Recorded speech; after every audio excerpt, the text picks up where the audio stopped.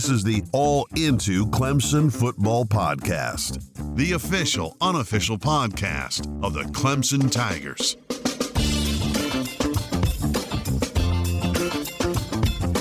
What's up, everybody? Briley here. I'm here with Carter, and we are going to recap that crazy Boston College game that Clemson pulled out over the weekend. Let's first start with the most important sound from the weekend. Can you play that again? I'm not sure they could hear that. One more time. I have never heard so loud of a missed extra point in my life. It was so loud. In fact, my wife was semi-watching with me.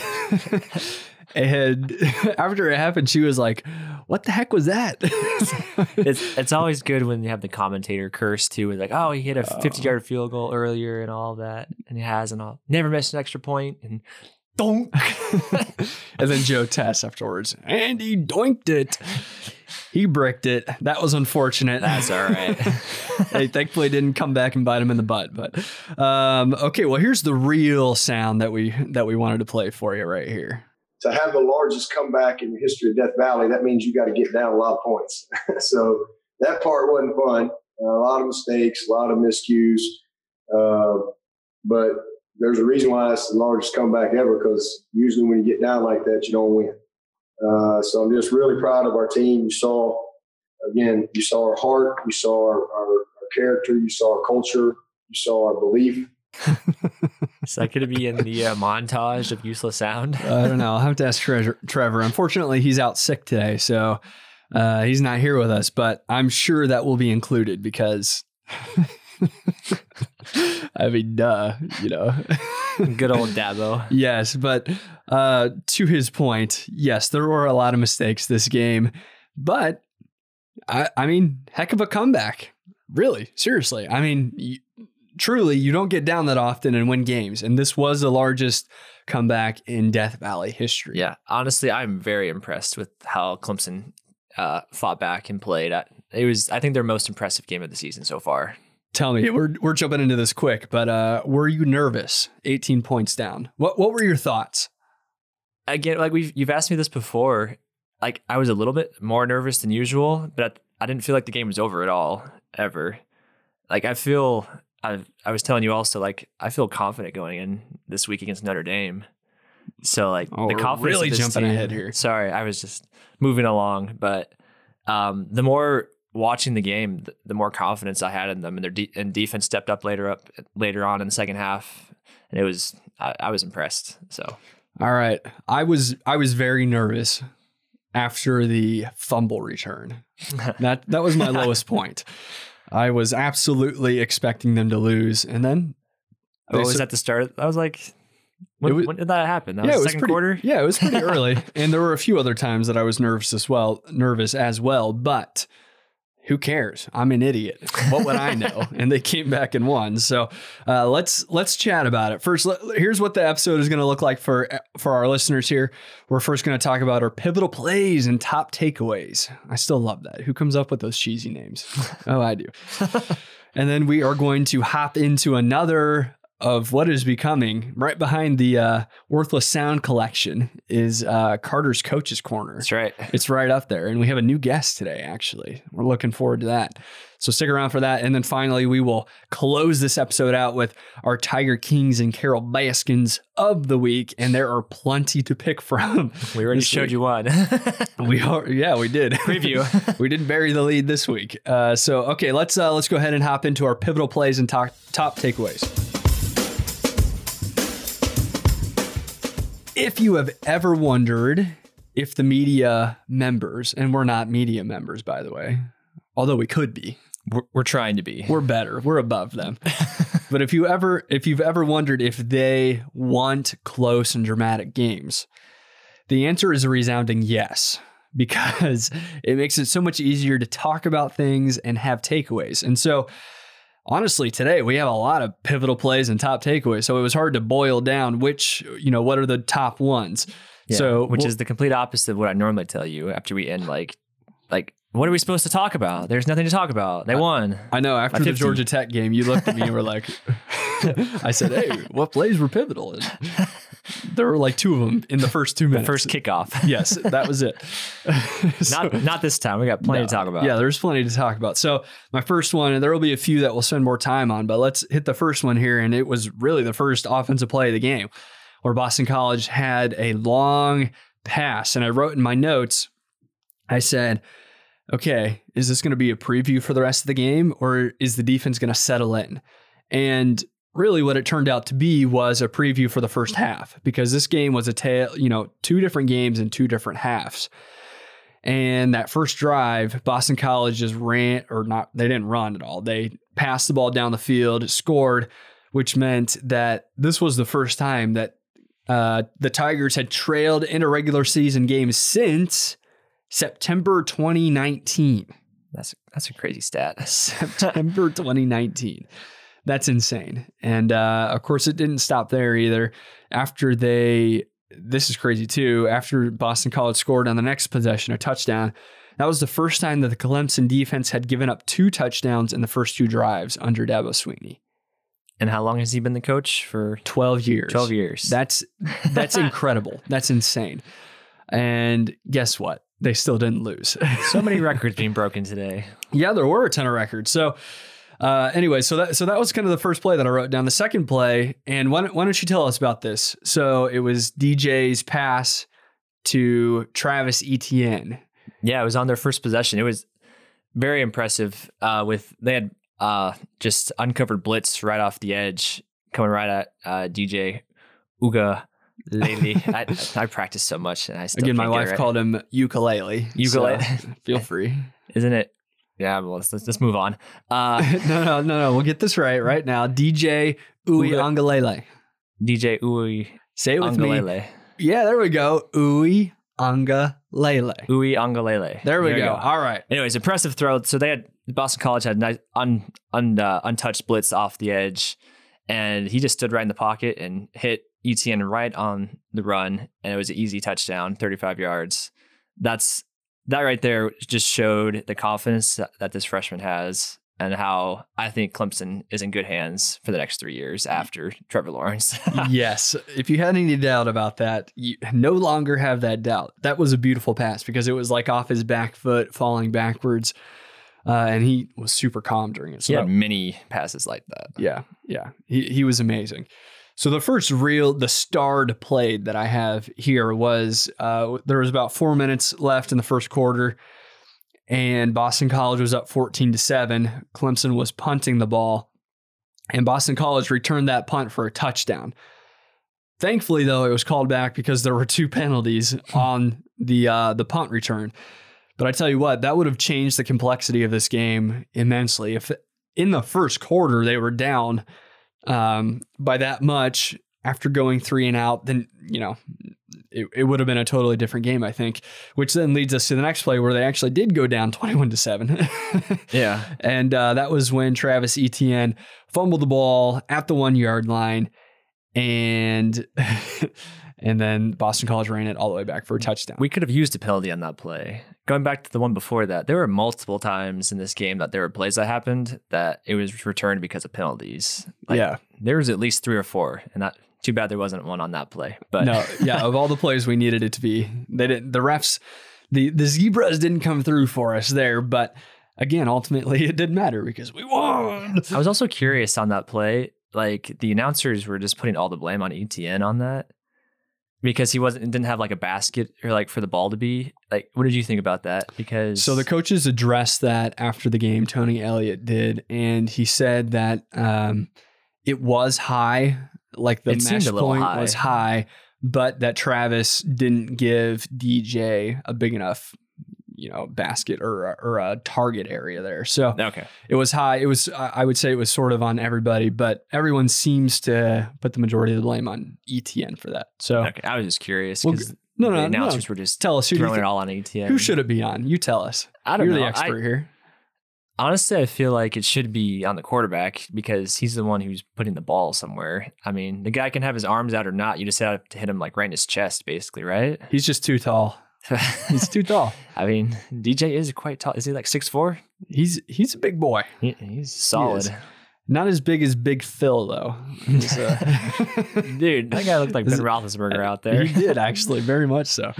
Okay, so we got away from the point here. But yes, the flags on the punt return, and then, of course, that fumble recovery. And as I mentioned at the top of this episode, I was very nervous at that point.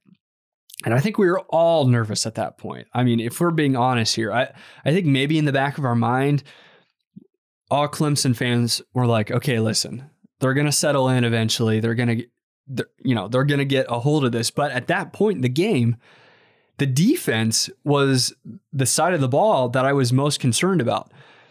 And they couldn't run the ball. And they were able to move the ball down to the one. But then there were these, they were just having issues.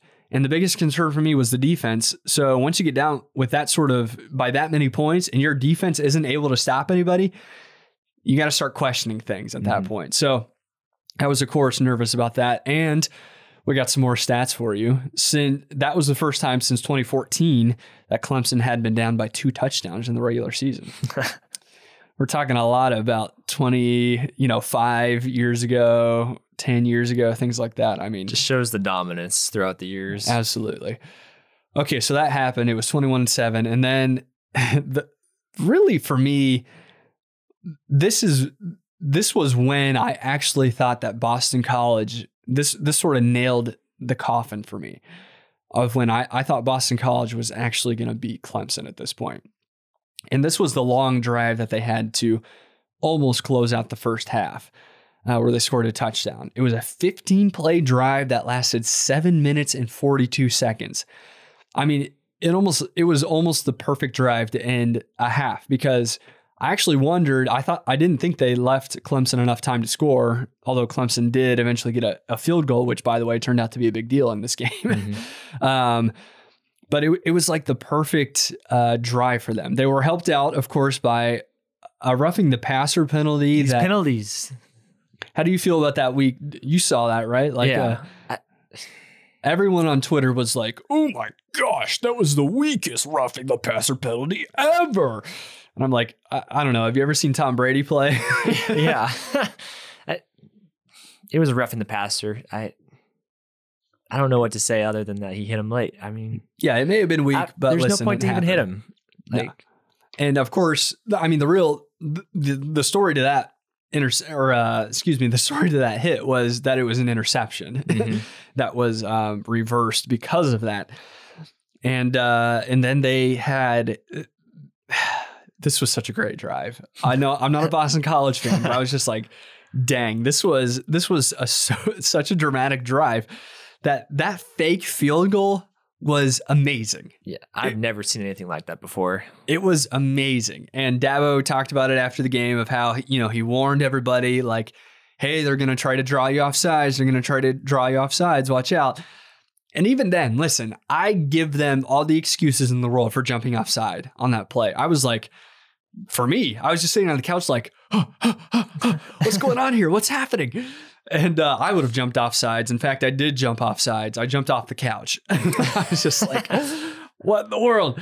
That was an amazing play. That was fantastic. And then it was almost topped by the touchdown catch. That was equally amazing. First of all, how did the receiver catch it and then not fall down? It looks so awkward, but he didn't even step out of bounds at all. It's got the balance of easily both of us combined that he hasn't just in one leg. Yes, the strength. We're unathletic. No, I mean, it was just amazing. And again, I thought it was going to prevent Clemson from going for, getting points at the end of the half, but they eventually got them. So that was the first half. And Boston College was aggressive. They looked like the better team. They had Clemson on their heels.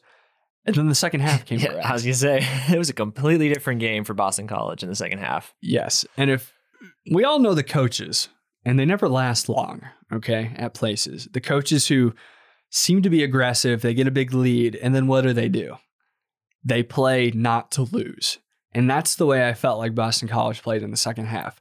They ran the ball so much without any production. Exactly. And I mean, the crazy part is in the first half, they were just chucking the ball over with amazing success. Never gave their quarterback opportunity to show what he had from other than the first possession, where it seemed like he could really sling the ball pretty good.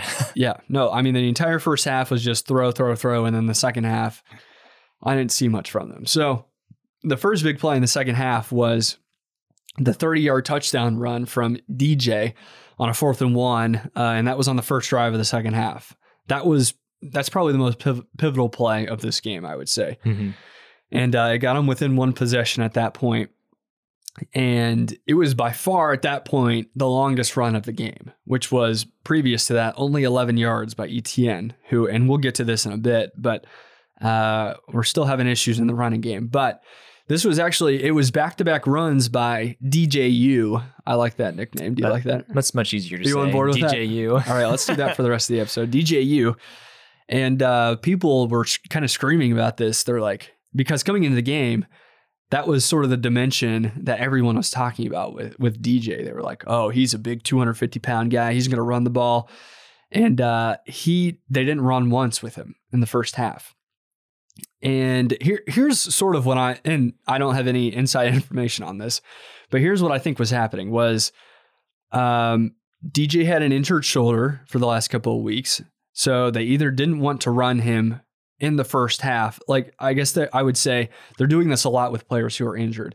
They don't want to play them unless they have to. And that's the way that I would view this running is they didn't want to run him unless they had to. And then when you're down by 15, you eventually have to. Well, how often does Trevor Lawrence run the ball other than inside the 10-yard line? Well, again, you're hitting a soft spot for me. I don't like that. Well, no. Like, how often does he run the ball? Not often. Do they have, like, designed runs for him? They do. Not very often, though. So then why are you making such a big deal about DJU running the ball? Of course. The difference, though, is that Trevor is Trevor. As Tony from what Elliott I saw would say. from DJU, his first game, like, this guy could be just as good. Yeah, he could be, but he's not yet. Although, I don't know, maybe he is. So let's just run the ball to make sure that he's not as good by getting hurt. Okay, he's still a freshman, though, so I think they were babying him in the first half. I just don't think they need to run the ball with him with Etienne. Like, I think they needed to. At that point, they did. Absolutely. Just let him throw the ball, man. Okay, well, they eventually did. Threw the ball 41 times. Yeah, eventually. But then the other thing here is that Tyson Pumachan, who is the backup quarterback, is not good right now. So I think another consideration here is that they didn't want to run him because they didn't want him to get hurt and then have to bring in Pumachan, who has struggled so far this season. So those would be my reasons, at least. But eventually they let him run the ball, and he looked good. And that, again, cut the lead to one possession. And eventually they took the lead and won this game. And the final play to me, and this is sort of an unheralded play, was in the fourth quarter. Boston College was down by 4 points at this point. And their quarterback, there was a wide receiver streaking down the field on the sideline, wide open. I think there were like 12 minutes left in the game. And he overthrew him. And if he had caught it, it would have been a touchdown, and this game would have been different. Because after that, they really didn't get anything going in the fourth quarter. They didn't get anything going in the third quarter, but that was like their one chance to really take the lead again and put the pressure on Clemson. And instead, they just missed the opportunity, and they just didn't have another good shot for a big play at that point. So those were the big plays. And again, there was also the roughing the passer and targeting on Xavier Thomas. He had what I would call his best play of the season, followed up by his worst play of the season, where he just kind of like all in one game, like put his head down and hugged the quarterback in a weird way. And dude, he just like headbutted him. Yeah, it was strange. Launched his head. I'm not sure what he was doing, and of course that wiped out another interception by Balen Spector. That's at least 3 plays that we've mentioned that penalties have taken away. Yeah, there were a ton of penalties in this game. Another big takeaway from that is that he's actually going to miss the first half of the Notre Dame game because of that. So they were already, we're having a lot of depth issues, I would say, and that's going to hurt. You don't want to lose a guy like that for the first half. So those were the big plays. Let's go to our top takeaways here. And you already mentioned this. It's that, listen, Clemson's good for the next couple of years at quarterback. Here's what Tony Elliott, this was kind of a cool story of how Tony Elliott learned that Trevor was going to be out and how DJ took the news. So it's about 12. It was probably about 12:45 on Thursday. And, I scheduled my haircut downstairs and got done with it. I was walking back upstairs. I peeked my head in the quarterback room, and DJ was in there watching film. I'm oblivious to what's going on. So then I go back and sit down and start finishing up, the finishing touches for the practice. And coach comes in and he drops the bomb and says, "Hey, Trevor's out." I said, "Okay, that's good, man. We've been here before." And I drew my confidence from the fact that, man, I was a first-time coordinator and had Cole Stout. And I just remember how the guys rallied around him. And so that was going to be my objective, just to get these guys to rally around DJ. And I said, "Hey, DJ's right there in the quarterback room." So he walked in there, shut the door, and they had a great conversation. And per some of the things that Coach Swinney was looking for, he immediately had some confirmation through that conversation. And then that's really, then we're going forward. So there was no communication after that about, hey, we got to reset the plan, restructure the plan. It's like, hey, this is the plan based off of the structure, and we're just going to challenge this young man because we know we can do it. And he went out there and he executed. He absolutely came out and executed. And I think we played that specifically because it's not often that we kind of get an inside look of what happens, in the walls of the practice facility. And especially now when, reporters don't really have access to any of that at this point. And a lot of times coaches don't share things about anything. In fact, Trevor Lawrence talked to the team on Thursday night and somebody asked him about asked Dabo what Trevor said. And Dabo was like, "Yeah, we're not talking about that." I was like, all right. Yeah. But I mean, it's good though to see and hear those stories, especially with backups, that they're putting in the work and being ready for whenever their number's called. And DJ definitely showed that he was ready to be called. Yeah, absolutely. So that's great. They're set for the next couple of years. And it sounds like you think especially that they're set next week against Notre Dame too, because Trevor Lawrence is going to be out. And we will chat about that in a minute. All right, the second takeaway that I have from this game, and this could be a season-long takeaway, by the way, is that the running game sucks butt. It's so bad right now. We talk about it after every game. And the preview of every game is saying we need to get the run game going. And here we are again. We like to toot our own horn around here. So you could go back to our first recap episode and you would hear us talk about the run game and we've been tooting it ever since because it's been bad. And how many yards did they finish in this game? Just over 100, 106. 106, not many. That's not enough, especially in a game where you expected Etienne to really take over. Broke the record at least. He did.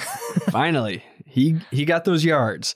It only took him 3 quarters to get 46 yards? It was something like that, yeah. Not good. So there are a few explanations for this, and I hear a lot of excuses. And the first excuse is that, well, listen, all these teams are trying to stuff the box full of players and keep Clemson from running the ball. And my answer to you is they've always done that. And Clemson has always found ways to get yards on the ground. And so really the offensive line to me is where the blame falls on this. And the other excuse is, I've been seeing this a lot, especially in the first half. They were like, well, they can't run the ball because they would do the RPOs or the option plays. Mm-hmm. And they're like, oh, well, no one respects DJ running because he's not running. And I'm like, then call a different running play. Yeah. Like, I mean, how difficult is that? You're not going to win the national championship if you're recording 103 rushing yards against Boston College. And so I think there are a few ways that they can fix this. First of all, is number one, put a better emphasis on running the ball. Number two, get a better offensive line. Just do it. Just get a better offensive line. I don't care. Pay some players. Get better. I'm kidding. Don't do that. No, but seriously, the next option is to actually have some better wide receivers that defenses have to stop and they have to account for. Because right now, outside of Amari Rodgers, there's not much in the way of a deep threat.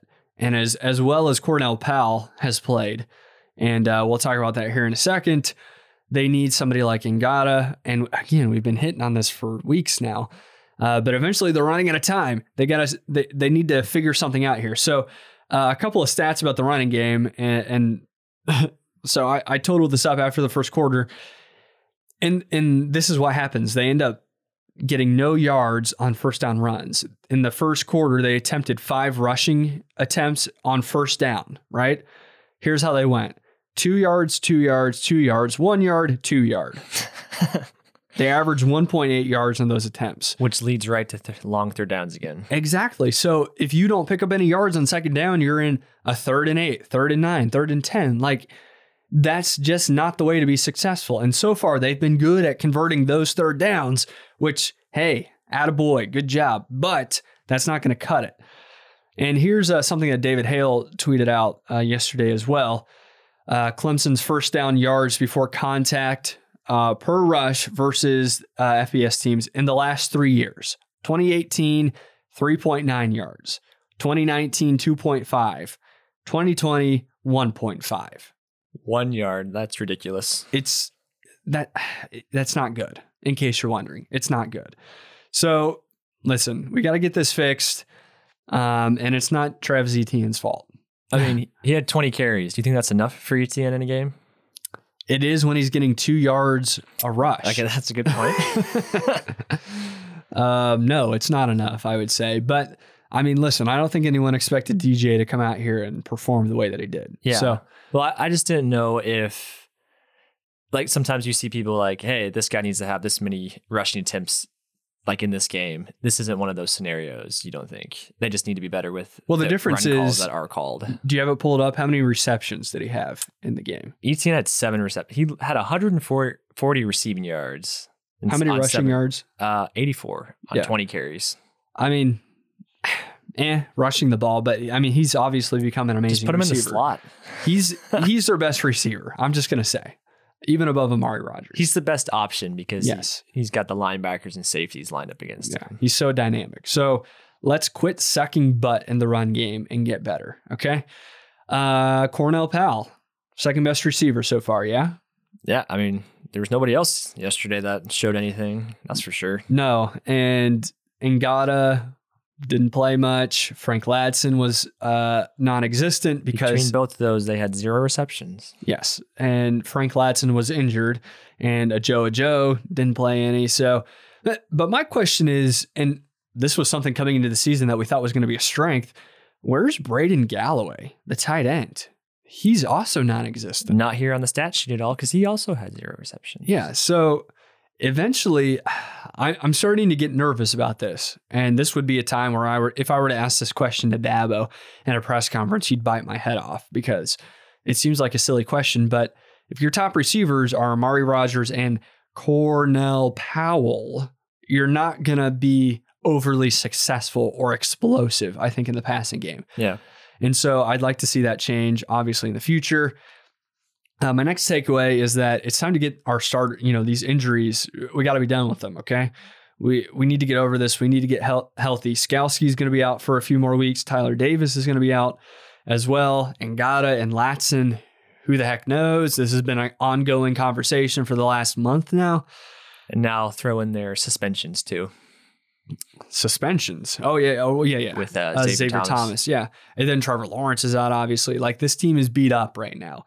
And thankfully, it doesn't seem to be season-ending injuries, but it's certainly affecting, I think, the performance of the defense and even the offense. So speaking of Trevor, as we mentioned, he's going to be unavailable next week. Here's what Dabo had to say after the game about why Trevor will not be available next week. Trevor will not be able to play.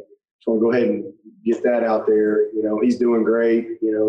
Zoomed with the team last night, talked to him this morning. He feels like he could play today. So he's doing well, but obviously there's a protocol in place. And so he will be out in time to play, but then you have the cardiac part of it that you have to kind of ramp back up. And even if he feels great and could probably go play, he's not allowed to do that simply because of the protocol that's in place. And that's put in place to make sure that he can return to play safely. So the cardiac piece, you have the 10 days, but then you got the cardiac part. So he won't be able to get through that in time to play next week. My first question is, Trevor who? Yeah. What are we talking about now? We'll see after next week if we're acting the same way. Is that an overreaction? 1 week, we don't need him. Come on. Trevor's back out, you're benched. Yeah. No, I tell you what, though, I'm thankful that Dabo addressed this early because it takes a distraction away from this team immediately. Unless, of course, he is lying about this. And this is Calling just Dabo a liar? Yeah. No, I'm not calling him that. I'm just saying it wouldn't be the worst play in the world if he says, oh, yeah, Trevor's not playing. And then he shows up on Saturday and crushes Notre Dame. I don't That's see not that going to happen. No, though. it's not. What's your early impression of next week?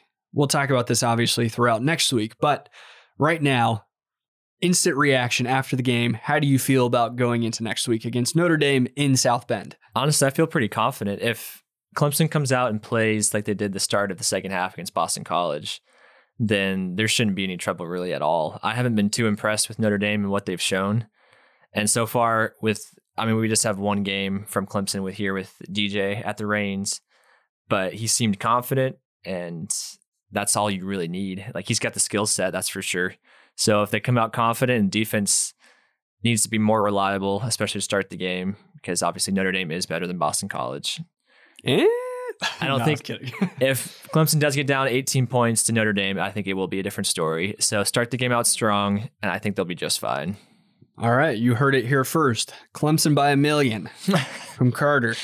We always liked that, don't you? I do like that for some reason. Weren't they supposed to beat Boston College by 1,000,007 points or something? Yeah, they did. Yeah. Well, no, we didn't publish that. So. Oh, never mind. You say that every week. I know, that's sort of an inside joke. We recorded a full preview episode, and then we both got that notification from the ESPN app that Trevor would be out, and we're like, well, crap. So we just recorded. That was a long night. Yeah, that was a long night. All right, so we'll obviously talk about that game this week. Our sole focus will be on this Notre Dame game. I've been waiting for it all week. All right, so those are our top plays and, pivotal plays and top takeaways. Let's take a quick 30-second break to hear from our sponsor, Anchor Podcasts, and then we will hop into Carter's Coach's Corner. Woo-hoo-hoo! Can't wait!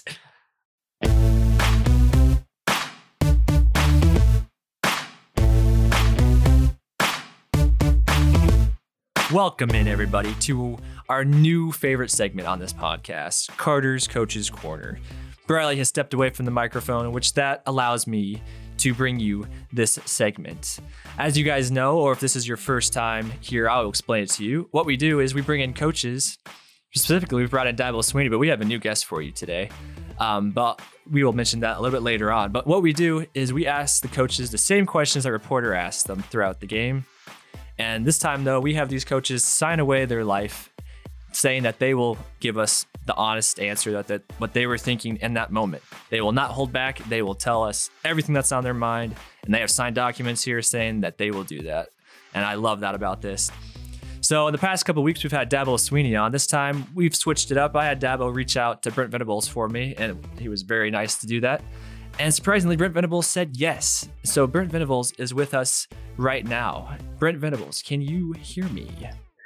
Hey, what's up, Carter? Yeah, I'm super excited to be on here. And in fact, I told Dabo, I reached out to him and said, hey, I want to be on that Carter's Coach's Corner. So here I am. Oh, well, thank you for that. I really appreciate that. I'm glad you're taking the time to join us, especially after such an interesting game yesterday. Yeah, that was an interesting game. I tell you what, my boys, my defensive boys, they had a good second half. So let's not talk about the first half at all, okay? We can do that. All right. Now, do you know how this game works? Absolutely. I'll just be honest with you, right? Exactly. That's the only rule here. What we have here, when you walk into my office here, it says honesty is the best policy. That's what we go by. So I'm going to ask you the first question, and then I'll play your response that you had to the reporter, and then I'll let you do all the speaking. All right? All right, good. I like the sound of my own voice, so go ahead and play that for me.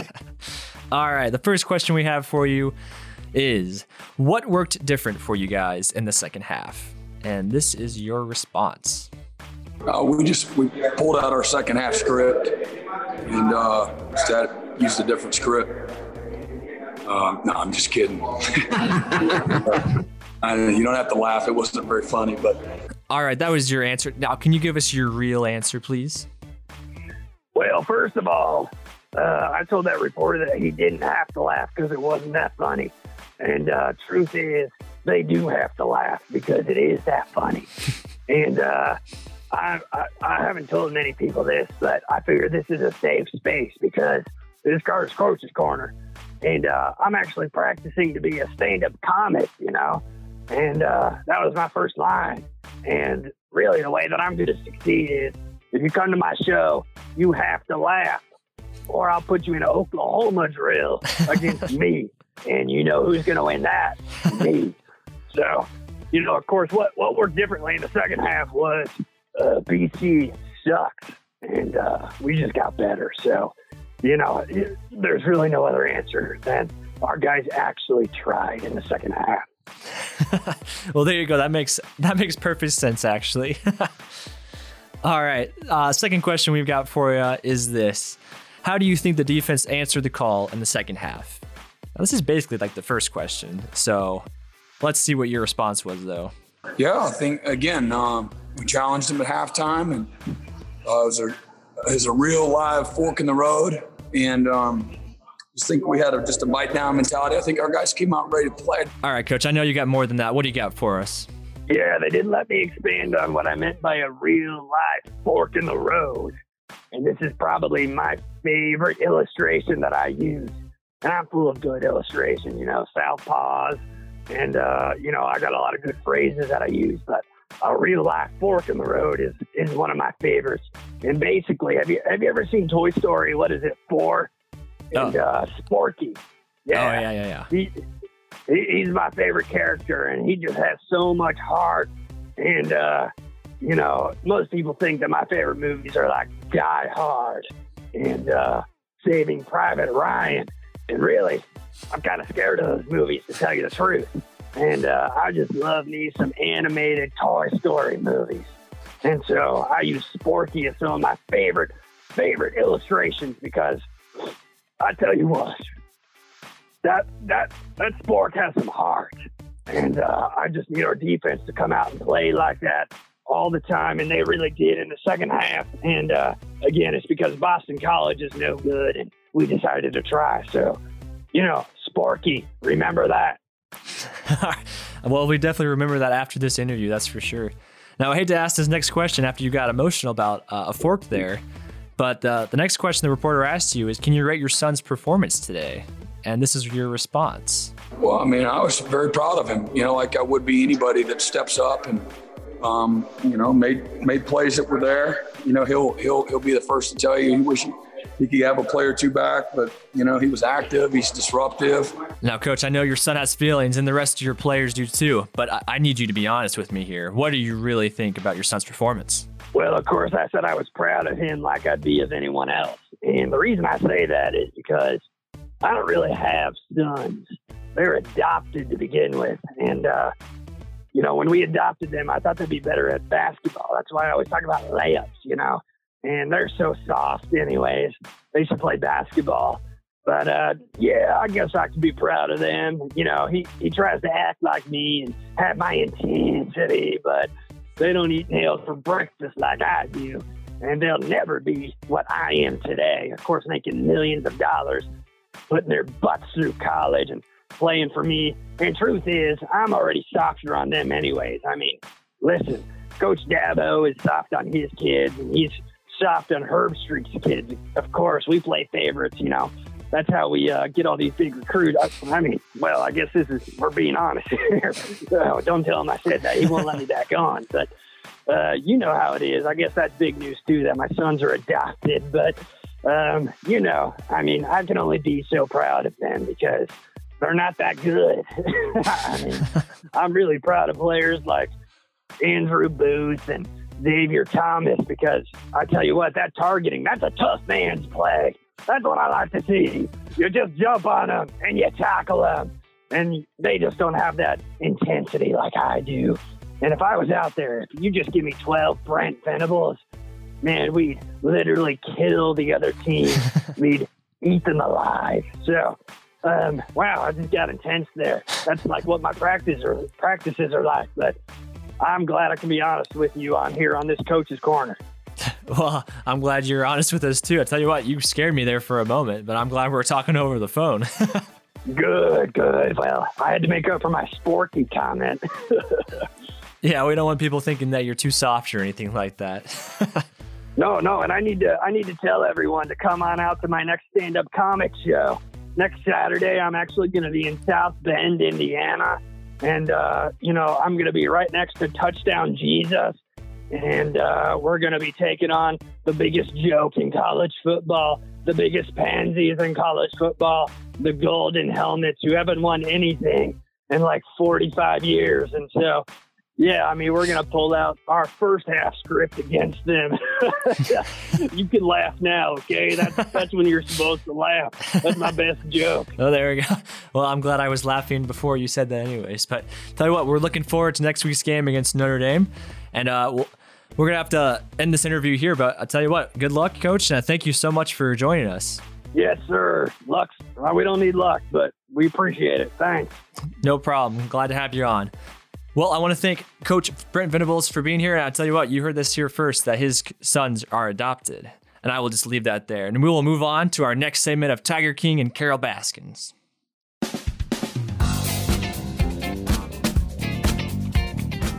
Woo. All right, I'm back. How was Brent this week? Oh, it was fantastic. It was good to change it up other than just having Coach Dabo on. Yeah, Dabo gets boring after a while, right? I wouldn't say that, but Brent brought some new energy to the table, I'd say. All right. That he does. He's pretty intense. That's for sure. All right.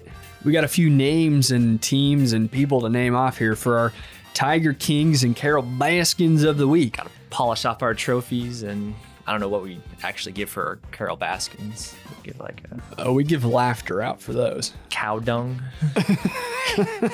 I don't know. Do you have any shows of that up on hand? their doorstep? Oh, that would be the ultimate.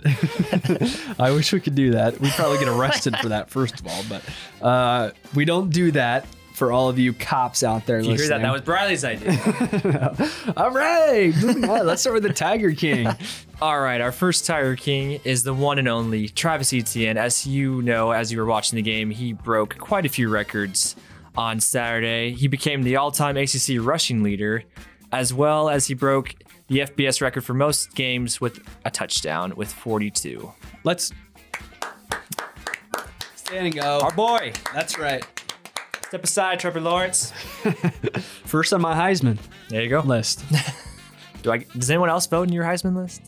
No, it's my Heisman list. Never mind. I'll shut up. Yeah, as well as, I have a Heisman vote, obviously. Obviously, yes. In addition to my own personal Heisman. You get what I'm saying here? Let's move on. Okay. All right. So the first Carole Baskins Award goes to the Clemson Tigers secondary. Woo! They were not good, especially in the first half. They gave up 7 catches of over 10 yards downfield, 155 yards and 2 touchdowns in the first half. Of course, they tightened the screws a bit in the second half, but they did not look good at all in the first half, and they were sort of what I would say were the reason for this team getting down by so many points. They were most to blame, I should say, on the defense. They just didn't look as sharp as they usually do. Pulled it together in the second half, but yeah. How about they get half a Carole Baskins trophy? They just get Carole. That's all. There you go. All right, what's the next Tiger King? All right, second one, we've got DJU, or as some people call him, the Big Cinco. Ooh, I like. I'm not sure what we should actually call him, Big Cinco or DJU. What do you think? Since you like to vote on things. Well, we could call him BC. Big Cinco. How about DJU BC? All right, let's go with that. DJU BC. We're first here to this. We claim it. For everyone listening out there, you heard it here first. Hey, he had a pretty funny quote this week, or after the game. Here's what he said. I was talking to my mom about, like, damn, I'm about to start my first game. Mom, like, it's pretty cool. And I was talking about, like, some of my coaches and stuff like that. Texting them. But once I got into the game, I knew I wasn't really nervous. I just wanted to go out there and just do my best for the team. It's pretty cool. Talking to his mom. Does he really swear in front of his mom like that? I don't know. Also, Reggie Bush texted him. I was asking you, how does he know Reggie Bush? I don't know. They probably were paid by the same person. Oh, jeez. Whoa! Why would you say something like that? Jeez. Sheesh. We're kidding. Shut up out Once there. again, moving on. Yes. All right. The next Carol Baskins Award. And this is a full one, by the way. This isn't just a Carol. This is a double whammy. The Boston College punt return and coverage teams. Good work out there. So, yeah, thank you. We talked about this as a pivotal play. Of course, they had that punt return touchdown that was called back because of 2 penalties. And then this was maybe my favorite sequence of the whole entire game when their punter, got to feel bad for the guy. He pinned Clemson inside the 5 twice, and both of them were negated because of penalties. But good work. They also, in that same possession, didn't Clemson get a penalty on the return and they went back all the way to like the 10-yard line? Yes. So yes. It's funny how that still works out. Yes, but it first started with Boston College Yes. and their coverage team. So they get my second Carol Baskin Awards. All right, who's your final Tiger King? All right, our third and final Tiger King of the week goes to our big friend, also referred to as Big Dave. And of course, that would be DJUBC's father. The father. Tell you what, that guy was on the screen almost as much as DJU was. And I didn't get enough of him. I don't know about you.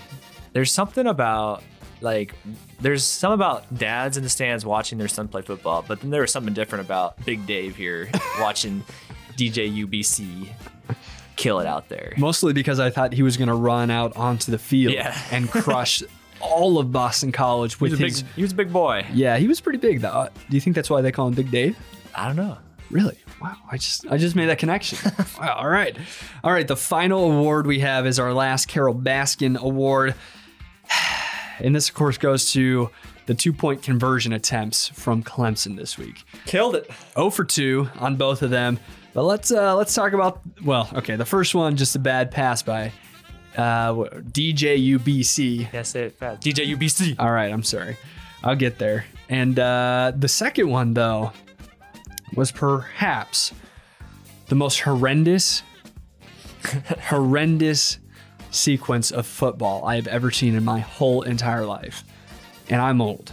I've seen a lot of football so far. Here's what happened. Let me just lay it out here for you. All right, so they were trying to go up by they're up by 4 in the fourth quarter, so they're going to go for 2, right, to go up by 6 points.